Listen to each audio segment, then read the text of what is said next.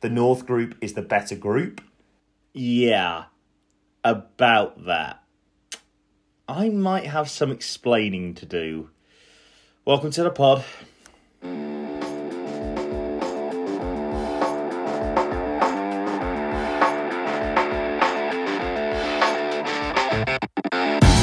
Hello everybody, a very warm welcome to the Vitality T20 Blast podcast, and I have some explaining to do, not just because of my start of the tournament and the first episode saying that I thought the North Group was the stronger group, more on that to come, but also I am slightly depressed about what happened still on Thursday down at Edgbaston, and if you haven't already seen the results, then you won't know that all four northern sides in the quarterfinals got knocked out, which means that myself and my co-host Cam McFarlane, the Lancashire fan, both had home quarterfinals, and Cam, we're both out. Hello to you, first of all. This is just depressing. Do we have to do this podcast? Can we not just? I really don't want to. Can we just? I really don't want to. Yeah, it's not going to be. It's not going to be the one full of laughter and joy like most of this has been so far to this point. Yeah, we're both out. But to brighten things up a little bit, we've got someone else who's also out on the podcast with us today. Yes. Welcome, Jack Garwood, first appearance on the pod. Hello, how are you? I'm very well. How are you, mate? I'm all right. To be fair, look, I'll get into this a little bit. My team weren't expected to go and win our quarter-final. Oh, here we go. Yours two's very much were, and it could be worse. We're in a group chat with another lad that we get on really well with, who's a Yorkshire fan. They didn't even make it that far, so let's just revel in that misery instead. Yeah, I tried to nibble back with that yesterday, to be fair, when he was giving me some as we were getting beat last night.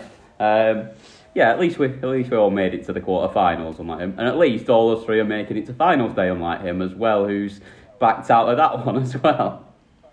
Yeah, I mean the Bradford Premier League comes first to T20 Finals Day. Clearly, yes. I mean, hello, I'd probably Jack rather Garwood. go there now after last night. To be fair, do you know what?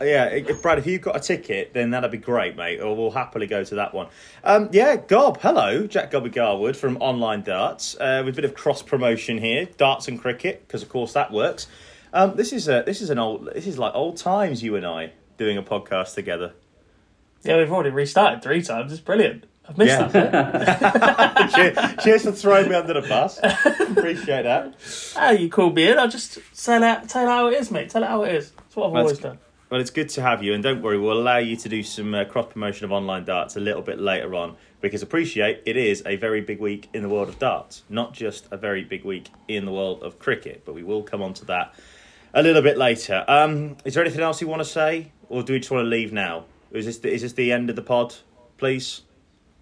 No, look, there's stuff to talk about here. I thought, actually, 3 of the games were pretty entertaining. Yeah. And one was absolutely bobbins. Yeah, well, look, and again, that's just top-order failure. Like, if you look at it, and you ask me to predict the scorelines of these 4 quarterfinals 10 times over, the only one I'm convinced we see again in the manner that is Somerset beating us. Yeah, I mean, yeah. Maybe. Yeah, I don't think we'd see, spoiler alert, Worcestershire being as bad as they were on Friday night. And I think if Worcestershire turn up and play anywhere near like they've played in the North Group so far this season, them and Hampshire is a very, very good game. Yeah, we couldn't... Especially when you consider the players that have been in and out of Worcestershire. It seems to be, actually, that if you look at it, the North sides, all 4 of them, I'm not just making excuses, at some point have lost one of the players that is key to their success this season. Well, they're losing a lot of their players. We lost anyway. Colin They're all going to your Monroe lot. and Afridi. Yeah, but they lost one of the 2 New Zealanders, didn't they? One of the 2 Kiwis. They still had Santa. They lost. Yeah, Michael Bracewell. They lost earlier on in the season. If Hampshire lose James Vince, they don't even make the quarterfinals. But that man is just unbreakable. Let's go through it then, because we have to. Go on, let's start on Thursday night. Yeah. It makes sense. What was that line you used to say? Start at the beginning, a wonderful place to start. Yeah, it is. Yeah, it is. We should stress, by the way, a very big congratulations, I'm sure, to a lot of Essex, Hampshire, Surrey and Somerset fans who are probably listening to the show as well, going, excuse me, we have won the games. And yes, we do appreciate that, and we're going to talk about it now. but Christ, it is depressing, especially for yours truly, who was down there on Thursday night at Edgbaston. It was great fun being in the crowd again. I felt like Timmy Mallet or Jamie Theakston, depending on how old you are, just running about trying to get loads of stuff in the crowd. It was really good fun. Rather enjoyed that. Taking the quick single. Yes, I was taking the quick single a lot with Vitality, and we will be doing that on finals day. Big shout out to Vitality as always. A sponsorship would be massively helpful. Moving on and quickly talking about this game then. We'll start off with Birmingham against Essex, even though I really wish we didn't have to. I've got to be honest, Cam. I went into this game full of nerves because we'd won 7 on the bounce, Birmingham.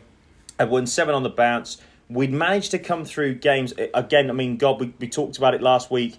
I know you were listening, talking about the 7 for 4, when Shia Afridi managed to get Birmingham 7 for 4 for Notts. And then obviously we beat Notts eventually by 2 wickets. The Durham game as well, we managed to win that close games. And so I did think, okay, even though, Cam, I thought we were under par, I kind of half expected us to get a little bit better. I mean, 1-6-7 for 7 on that deck, even though it was the third time it was played on it, I still thought was a little bit under par. We just kept losing regular wickets, didn't we, really? Yeah, like I say, it was your boy again, was the only one that really went and got a proper score. Sammy Hain back in there and getting himself another 50 at a pretty rapid pace once again. But yeah, you kept losing wickets regularly. Let's talk about one of them. Alex Davis, given out on review despite there not being a spike.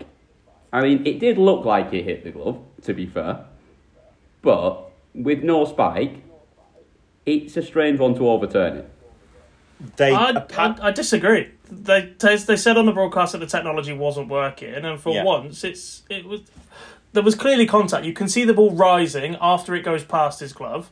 As it comes up, I thought it was one of the best pieces of umpiring we've seen in a long, long time. To be fair, that's why. Sorry to interrupt, Cam. Sorry to interrupt. That is why Nigel Long himself, who was on the third umpire, that is why he was on the ICC elite panel of umpires for so long, because it was quite clear. I mean, I knew it was out. Quite frankly, I could hear the ball, I could hear the nick straight from where I was standing, and I was the opposite end, and I heard the nick, And yet everyone was booing at Edgbaston. But if the technology doesn't work, then what do you expect? Like, you have to go with what you can see, and it clearly touches the glove. Yeah, I just thought it was tough to overturn the on-field decision when you haven't got the technology there in full working. And I think a lot of the times we would have seen that just stay as not out and move on, really. We would have, I think, but because the contact on the glove was so clear, you can see it dent and you can see the glove move and you can see the ball change direction. That's everything you need. If that was more of a marginal little clip, then I think it's like if it's on the outside edge of the bat, maybe not. Outside edge of the bat, feathering is there daylight between it, can't really get the freeze frame exactly. But because it was over so many frames at once as well, that there was a sustained period of contact on the glove, I genuinely think it was a great bit of umpiring. Yeah, I'd have given him out anyway, just because it was Alex Davis, but that's a point for another day. I actually thought... He knows what he did. Yeah, I actually thought this innings, though, for you, as much as you did keep losing wickets, and it probably was a little bit under par, I really thought you were in this halfway. You weren't so sure, you didn't think you quite got enough, but I thought the way you've bowled this year, especially at home, I thought you had more than enough in. Well, I mean, big shout out to Dominic Drakes, who came in and hit 23 off 13 towards the bottom end of the innings as well. As you say, Sam Hain going 52 off 36, 32 off 23 for Glenn Maxwell. No one really going big. I mean, if Sam Hain had stayed there, I reckon it might have got to about the 175, 180, which I thought was going to be in the fun zone. But good bowling from Sam Cook, 2 for 24 from his 4 overs. Daniel Sams, will come on to him. He had a great night in front of the Hollies. Got some tap, but he had a great night in front of the Hollies. Had a couple of good catches down to in front of the Hollies. Also, Simon Harmer, just doing what he does. 1 for 20 off his 4. He's just ridiculously good.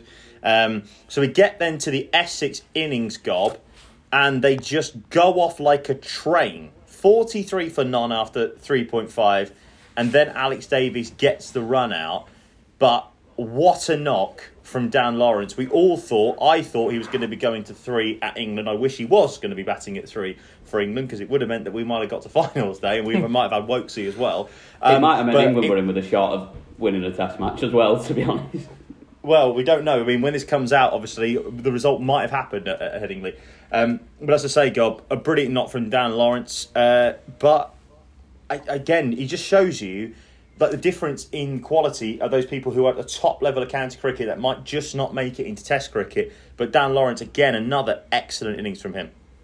Yeah, and look, he's got that experience now as well. That knock was experience in the danger time. And if you look back over the last couple of seasons, it's those sort of knocks from players that have got this blast experience now that have been getting sides over the line. You think back to 2 seasons ago when the Southern sides all made it through again. If you match up squads on paper, the same as you do this year, and this might be slightly biased by the fact we all support Northern sides, but if you put all 8 sides on paper and rank them in order, there aren't many of those Southern sides you're going, right, they're top dogs. Somerset have been exceptional. Surrey, yes. On paper, this Essex side shouldn't go and do damage like that, but it's just that experience. And we saw it again throughout the weekend as well, where actually when you do hit a bit of trouble or wickets do start falling around you, key players stepped up at key times and anchored innings. And Dan Lawrence did exactly that on the Thursday night and showed everybody else the blueprint for the rest of the quarterfinals. Make sure you're there, take the game as deep as possible, and then you've got a chance. And that was exactly what Dan Lawrence did. Yeah, he did nearly throw it away though at the end, when he got out when they were cruising, and all of a sudden the game was back on for a second with a couple of quick wickets and new players trying to start out, trying to get going at the end when there was a bit in the pitch, and it wasn't the easiest to start on straight away for the lower order coming in. What was interesting, okay, here's one thing before we talk about Shane Snater. By the way, what a day it was for the Dutch on that day, on Thursday. Yes. What do we think of the run out for Simon Harmer? Is this spirit of the game? Is this not? From what I saw live, and I didn't look at the replay, I should have probably looked at the replay, I was too busy pacing up and down in the box, to be brutally honest.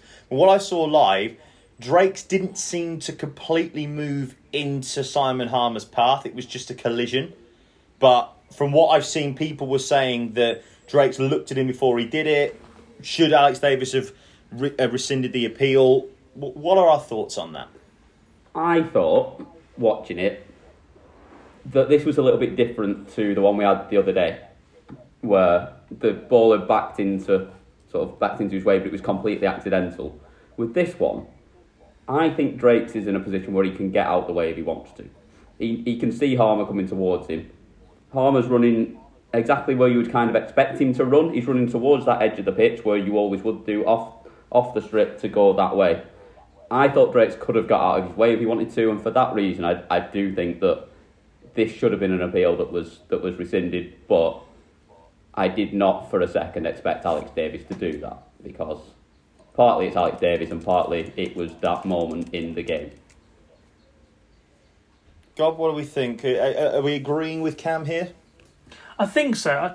I mean, I'm looking at it now. He's so far down the pitch. He's as miles well as the down bowler. there, that's the thing. He is miles down. He's over halfway down the pitch, and he's still slap bang in the middle of it. If anything, that's a warning for being in the danger zone as a bowler as well. Like, if you are there, at which end? He's almost in the danger zone at the other end. Both, but that's the point. Like, if the bowler is that far down the pitch, still in the middle of it, and he's looking towards the player and the ball, which are both in the same direction. For me, this one again should have been rescinded. It didn't ultimately change the outcome of the game too much. I think if we'd be talking about it a lot more if the Bears had gone on to win this game. Yeah.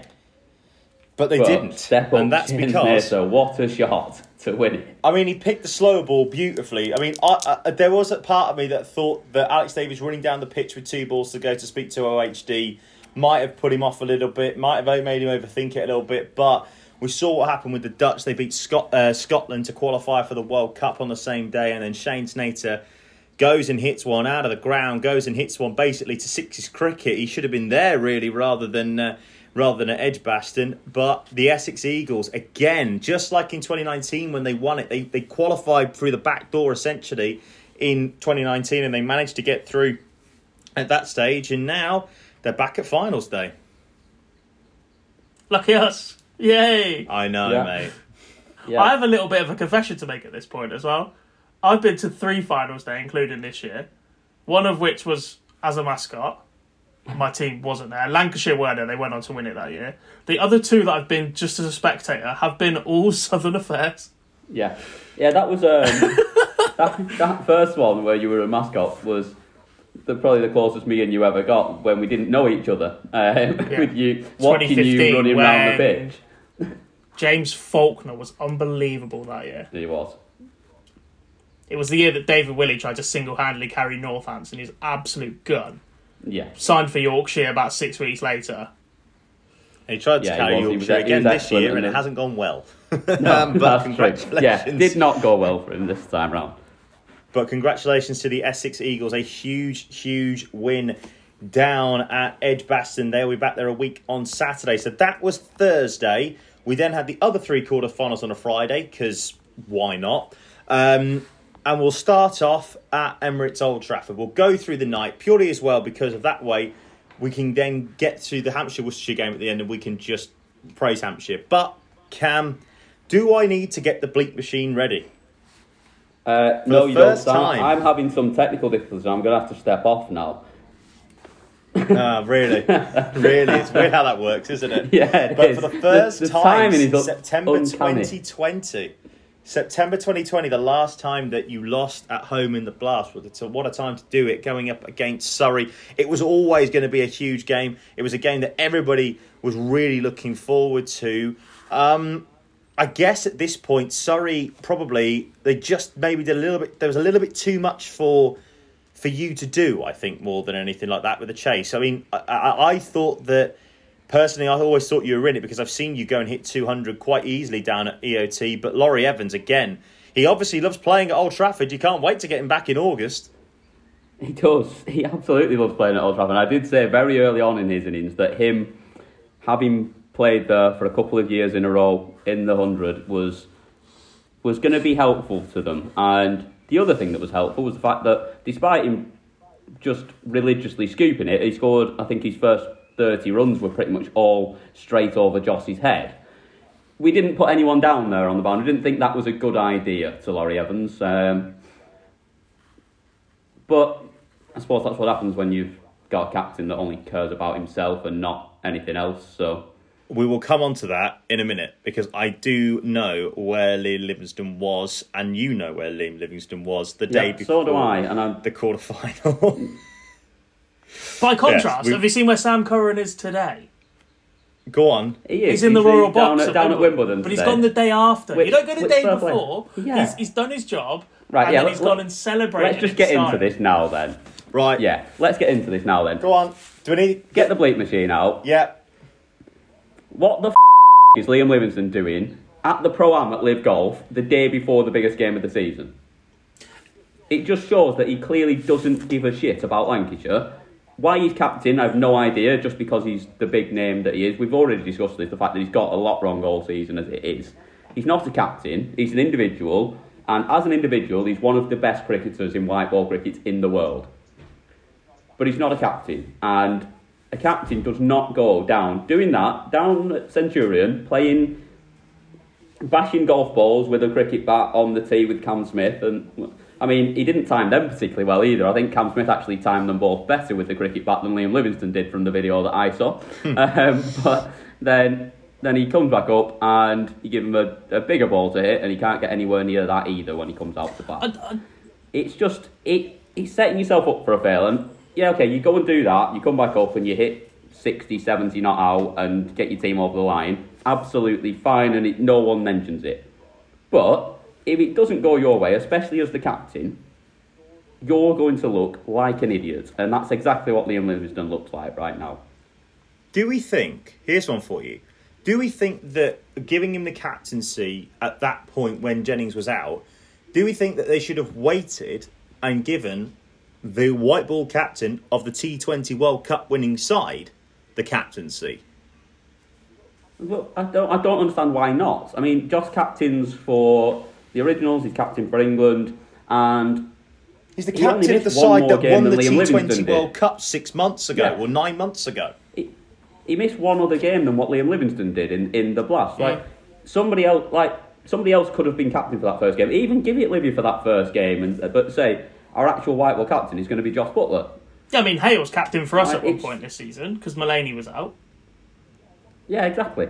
On a one-off basis, fine, fair enough. He's probably the next man up, but also I'd probably rather give it to Phil Salt. Do we question what effect it's had on Livingston as well? Because by his very high standards this season, he hasn't hit a single 50 in the Blast, high score of 47, and his bowling average has gone at 38, and he's only taken 7 wickets.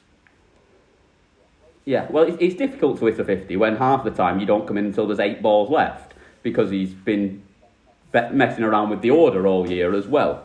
It's just seemed like. But you've been so solid at home as well, which doesn't make sense. Like, you've been so solid at home, whilst one of your big name players, captain and all rounder, has struggled on both ends of the game. Yeah, he's got absolutely sent with the ball every time he's bowled, and bowled himself a lot more than he should have done probably at times in games as well. Yeah, I don't think that's anything to do with the captaincy though, because watching him on the field, I'm not sure he's actually doing anything as captain anyway. He's not making any adjustments, he's not changing anything around. He doesn't seem to know really what he's doing in that regard, but I've said my piece on him now. What I am going to say is it was a very, very good performance from Surrey this. And it was a good score on what didn't look the easiest pitch to score on, because you could see that from the way that Evans played. And when most of your runs are coming backward of square, it's obviously not an easy pitch to get it away on. Someone who can strike a ball very well as well down the ground. Jason Roy took his time to get going, but then once he did, he played really well as well. And he just did enough, and late runs from Chris Jordan was always has he ever finished a game without a 6? Like, even if he only faces a couple of balls, Jordan always seems to get at least one over the boundary. I think the biggest thing... I felt it was a really good score, and I thought it was always going to be a tough chase. I think the biggest thing for me was how much you seemed set with Josh Butler and Stephen Croft both at the wicket. Like, you know, you were 97 for 1 after 10.3, and you do think, okay, yes, we're chasing 188, but at 97 for 1, you do think we've got a very good platform. And then all of a sudden, it just seemed to go. I think the crucial thing was, and this is what we've been talking about Gobby all season, Sam Curran and Chris Jordan, the pair of them in the 17th and 18th over, or maybe the 16th and 17th over, didn't give away a single boundary for 12 balls. That, when you're chasing there and you're still needing 50 odd off of 24, that's a massive thing to try and get away. Yeah, the game was done at that point, wasn't it? I'm not sure it was though, because it's still possible, but when you do have such quality death bowling options in Curran and Jordan, who are so meticulous with their fields, have a plan and can bowl to it, which is more specific, it creates that scoreboard pressure as well. Sean Abbott's been fantastic as well, but when you've got these guys that can bowl to a plan that can create pressure where you're not scoring boundaries, that also brings wickets. Then someone's got to come in and start again. Wickets change matches. What was really intriguing about this game was just how good the two bowling attacks were compared to, say, the Thursday night when Essex sort of did it by cartel. They had 8 different bowlers used. You couldn't really settle against a bowler. I think that may have helped them a little bit. And just the sheer number of bowlers they use. Right, I'm picking this spinner really lovely. You don't see him again, but potentially they chuck someone else in. These guys are just top-level pros that know how to deliver in the tightest moments. And ultimately, when bowling, that Surrey trio of Abbott, Curran and Jordan delivered better. Well, I think where it changed was Sunil Narayan's last over, because we got after him, to be fair, early on, and his last over went for very little, and then it just looked like that was the first over where we really got a little bit behind where we needed to be. And then from there, obviously, like I say, the trio then just sort of took it away from us completely and bowled really, really well at that point. And I just think where we got it wrong with the bat as well was, I know Livy didn't have a good knock, but he shouldn't have come in when he did. With the way that we were going, when Josh got out, Crofty was flying along at that point. You needed someone who was going to push, run the twos, keep the scoreboard ticking over, and instead we got Liam Livingston not running like a couple of ones and then just standing there when he's missed it the rest of the time. Whereas if we could have had Daryl Mitchell just keeping it ticking over at that point, and then you've still got your gun player to come in who can send it late on if he needs to. Whereas we just then, beyond Livy getting out for 7 off 13, so obviously put us further behind at that point, there was then no one to come in that's really your big striker that you fancy is going to get you out of trouble when you need a lot at the end. Indeed. So, congratulations to Surrey. They make it into finals day. And, of course, the only saving grace that I have is that, obviously, I picked Surrey at the start and they're still there to win it. So, potentially, they might. For the first time since 2003, the only time that they have actually won the T20 competition. I think the Ashes being when it is has helped them massively as well. Because for the last few years, Surrey have gone into this tournament. They should be at finals day. They should be going deep. They've got all these T20 stars. They've got the England lineup. They've got Jason Roy. They've got the Currans. They've now got Chris Jordan. They've just had quality for the last 5-10 years down there. Even back as far as Kevin Peterson playing for Surrey, that side has always been up there. You had Jake Durham back bowling for him and all sorts. Like, they were England quality players, but they were just constantly gone for matches during the blast, and then you divide it down. Gus Atkinson played at number 10. He didn't bowl and he didn't bat. They've got a number 10 that hasn't bowled in a quarter final of a blast game. Yeah, it's ridiculous. But yes, they are there. The second place side in the south, third place side in the south are through, as are the fourth and the first place side. The side that have, let's be brutally honest about it, have set the bar all season long down at Taunton. It's very rare down at Hyderabad that Somerset are beat. Obviously, Surrey did beat them earlier on in the season. Nottinghamshire did come close, did the Outlaws, but in the end, Somerset winning with 3 balls remaining by 5 wickets. Gob, I apologise that we have to talk about this, but that is the nature of the show. Again, it looked like, a big thing for me was the fact that you had the players back that we were worried that might not be fit. Obviously, Sant Patel was back in, Colin Munro was there, Stephen Mullaney was back in. But I think that the top order needed to go. It didn't. 17 for 3 is not a good start down at Taunton. Sant Patel and Matt Montgomery doing well to get yourselves back up to a position. But Imad Wasim coming in and hitting some runs late gave you a score at least.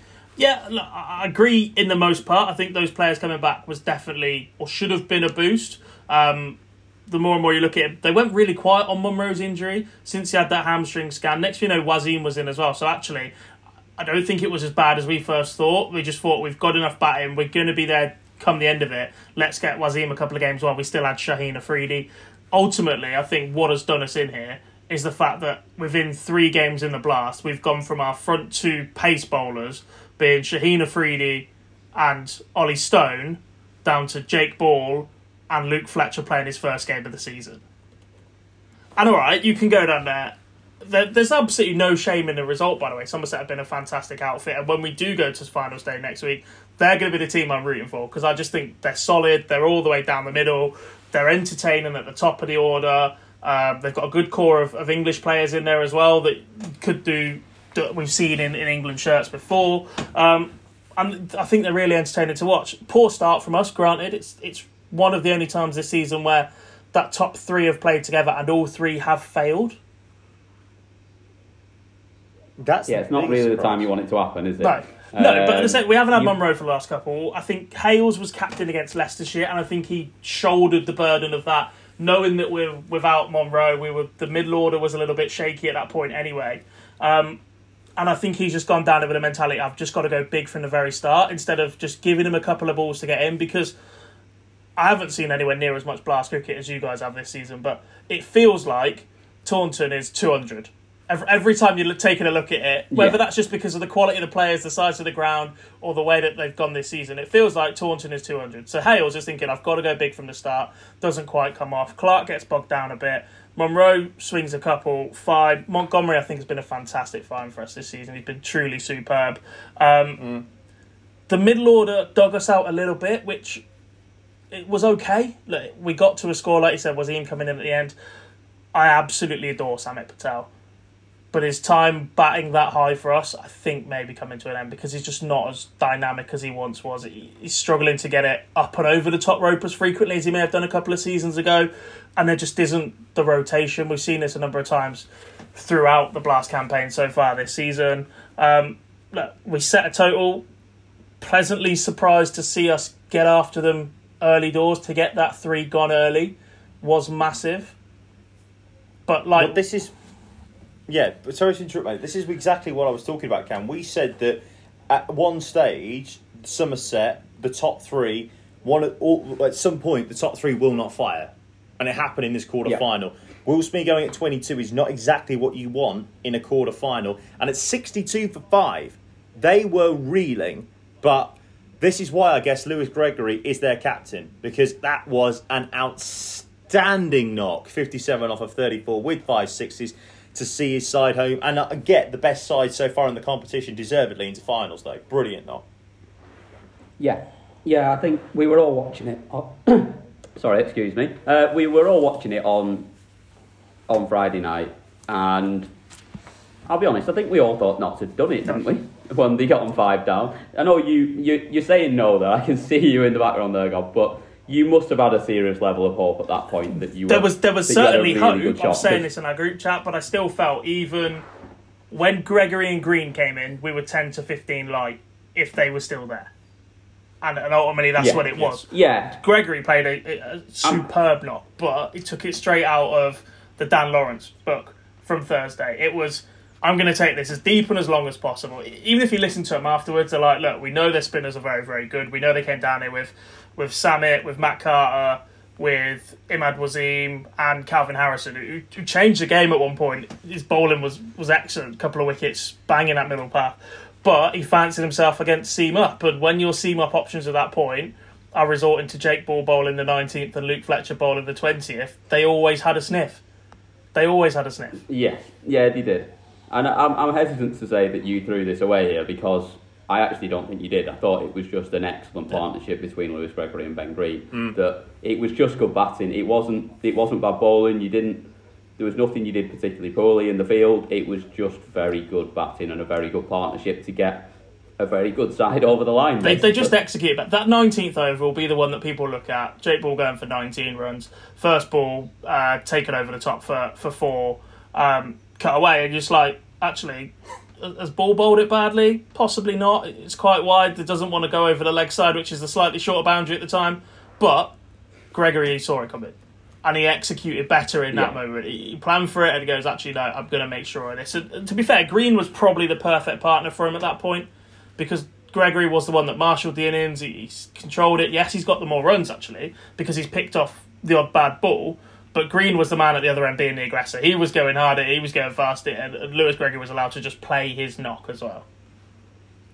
Indeed, he was. So congratulations to Somerset. They are into the finals day, and the final side to get into finals day were Hampshire. They beat Worcestershire down at Southampton, the defending champions, through in the Rose Bowl against the Pears. And Cam, I'm not necessarily the best at cricket in terms of playing, but even I know... Are you not? No. However, despite the fact getting a not out, which is crucial. You did get a not out, but you left a lot of... Well, not so much left a lot of balls, you missed a lot of balls. Oh, no, I was leaving him like Marnus outside off stump. Anyway, no ran. Anyway, I do know, though, that being 29 for 6 after 7.1 overs is no bueno. No, it's about the same rate you were scoring at, to be fair, in sixes. Hey, I'll take the not out any day of the week, mate. Any day of the week. 6 wickets down, it was not a good start, this, was it? No. The game was over by that point. 7 overs in, game was finished, done. Get the flag out. The only reason that they got to even a semi-score that they could maybe defend, which still was never going to be enough, was the find of the season for them. Osama Mir was absolutely brilliant with the bat down there when they were struggling, along with Ed Pollock, just dragging them up to at least 3 figures and giving themselves something to bowl at, which I thought they did a reasonable job of bowling at, to be fair. To get Hampshire 5 down and only chasing it down in just over sort of 15 overs, I thought they bowled quite well, to be fair. It clearly wasn't the best pitch to bat on. But Hampshire got themselves there in the end without anyone really particularly doing so much with the bat, and it was enough to get them there. But the one person that really shone in this game, I mean, that's what you've got, Nathan Ellis. It's 4-4-6 in 2.5. Wow. Yeah. And he could, and he got the final 3 wickets in 4 balls, which just going to show you how good he was. I mean, they did wait to bowl him until after the power play, to be fair. So they gave him a bit of a chance to not get tapped around the park first of all. But I'll tell you what, though, John Turner, that's another really good performance with the ball. He bowled 4 overs, 2 for 19, and you know, I mean, we don't like to talk about the 16.4 on this programme, but I do think that it needs to be mentioned because the wildcard draft's coming up. John Turner could be about to be getting a lot of money from a certain franchise. Yeah, and you wouldn't begrudge it him. He's performed very well for them so far, and I think he deserves that chance to make some money and go and show it on another white ball stage. Yeah, God, this is as you say, 29 for 6 for Worcester doesn't always help. But a word on Hampshire, they always seem to do just about enough, don't they? That's their 12th appearance now in finals day, easily the record. They just love turning up and winning titles, and they could be about to win number 4. They could. I just sort of hope they don't. And I don't want to come on here and just insult people that are Hampshire fans. Fair enough. Quality, your side are there and my side are everyone. Right. But this quarter-final is the brutal, harsh reality of knockout cricket. If you have a bad 10 minutes, you're done. And Worcestershire did exactly that to start the game, because actually, as a side this season, I thought they'd been fantastic. I saw them at Trent Bridge. We've seen them go elsewhere. Brett Dolliver has had a fantastic season, considering they let Moeen Ali go back to Birmingham. As I said, the Kiwi pair they've had have been fantastic. Adam Ho's superb as well at times. The bowling attack has been pretty steady. Pat Brown rapid, Pennington solid as well. I know we're just picking him up. So for it to collapse like this for them is incredibly unfortunate. Hampshire, as you said, have been superb. James Vince is the man. If he turns up on Saturday, if he turns up and Nathan Ellis turns up, yeah, they've got a chance. Because the way that semi-final draw has worked out as well, you're not going to back against the beard of that final, I don't think. No, it's the semi-final you want to be in, isn't it, really? Oh, yeah, if you offer me any of them, that's the one I've got. Despite where they finished in the group, no. They're the one that I want to crack out of finals day, especially with a Hampshire side that is relatively unchanged from last year. A lot of that squad were part of that squad that went on to win it last year. Absolutely. So, there we go. A review of all 4 quarter-finals, and again, the South continue to dominate. We've mentioned it already, the fact that it is the second time in 3 years that it's an all-Southern finals day. And bar the COVID year, normally we don't really talk about the COVID year, but I kind of think we have to because Notts won and we have a Notts fan on the pod. Hiya, love, you're right. Yeah, but 2019, Essex. 2021, who won it? Kent. 2022, Hampshire. That's going to be the 4th title in 5 years for the South Group. Do we? I think maybe we talk about it a little bit more because we're all Northern cricket fans. But do we maybe just think that the North Group's a little bit overrated? Because that's again the Southern Group that is just doing the business. I don't think it's that it's overrated. I think like you say, Gob touched on it earlier. If you put it team for team, you're picking most of the North Group over the South Group. Regardless, I just don't really know what it is. It's just a bit of a weird phenomenon, and I'm not sure what the reasoning behind it is. Like, apparently, we're just all bottlers in the North Group that can't play knockout cricket, because that's all I can put my finger on, other than anything else. It's like, you look at the Lancs side, we've got 3 England internationals that are in Salt, Livingston and Butler who have done it on the big stage. They were all part of that England side that won the T20 World Cup last year. So there's no reason for them to sort of freeze under pressure and not do the business. And with the quality of the sides that we've got, I mean, we all thought that all 3 of our teams would go deep in this competition. And yes, they all made the quarterfinals, but we thought we'd see probably 2 or 3 of them make make final day. And obviously the way it worked out that Notts were going to Somerset, we probably weren't too confident on them making it. No. I was never. The prediction I was putting in the group when that draw was made was 60 runs or 6 wickets.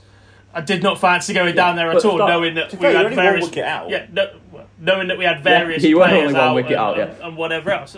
They delivered in that moment. I guess it's the battle of... Start of the season, we'd have had all 3 there, probably.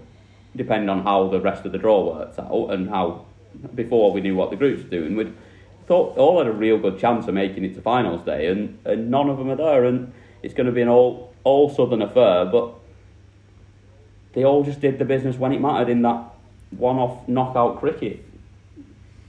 Indeed they did. So, results then. Essex Eagles beating Birmingham Bears by 2 wickets. Also that was on the Thursday, of course. God, I don't like remembering that. Surrey winning by 13 runs against Lancashire. Somerset winning by 5 wickets against Notts. And Hampshire winning by 5 wickets against Worcestershire, which has left us with a semi-final draw. Essex against Hampshire first up. That will be at 11 o'clock on Saturday. And then it will be 2:30 for Somerset against Surrey, with the final at 6:45. All those games will be live, of course, on Sky Sports Surrey, or you can listen to it on BBC 5 Sports Extra. We'll be there. Of course you will be, with some brilliant shirts, I must say. Oh, yes. I'm very Gob's not seen his shirt yet, has he? No, Gob's not seen it yet. Are we keeping that as a surprise on the day? Yeah, absolutely.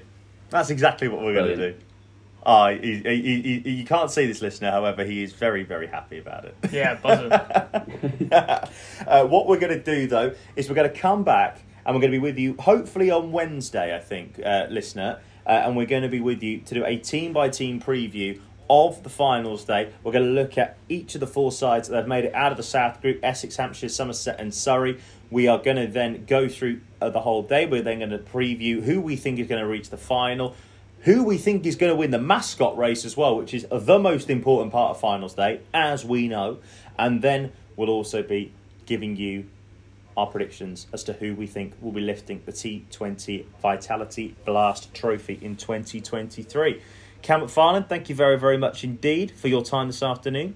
And Jack Garwood, fancy coming back again on Tuesday, mate, for recording Wednesday? Go on there.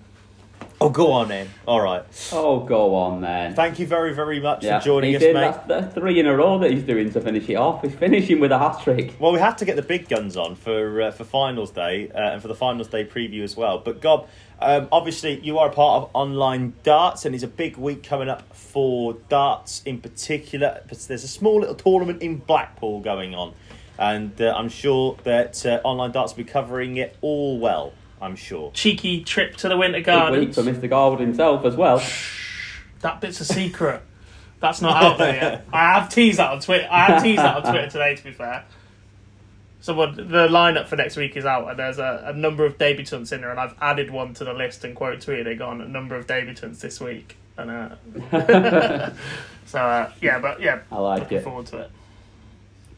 What's going? How can you follow the match play with Online Darts?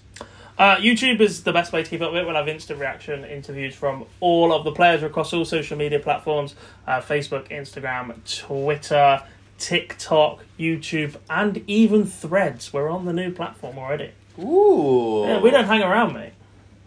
Absolutely. And of course you'll be doing the Fallout Bar every night, giving instant reaction as well.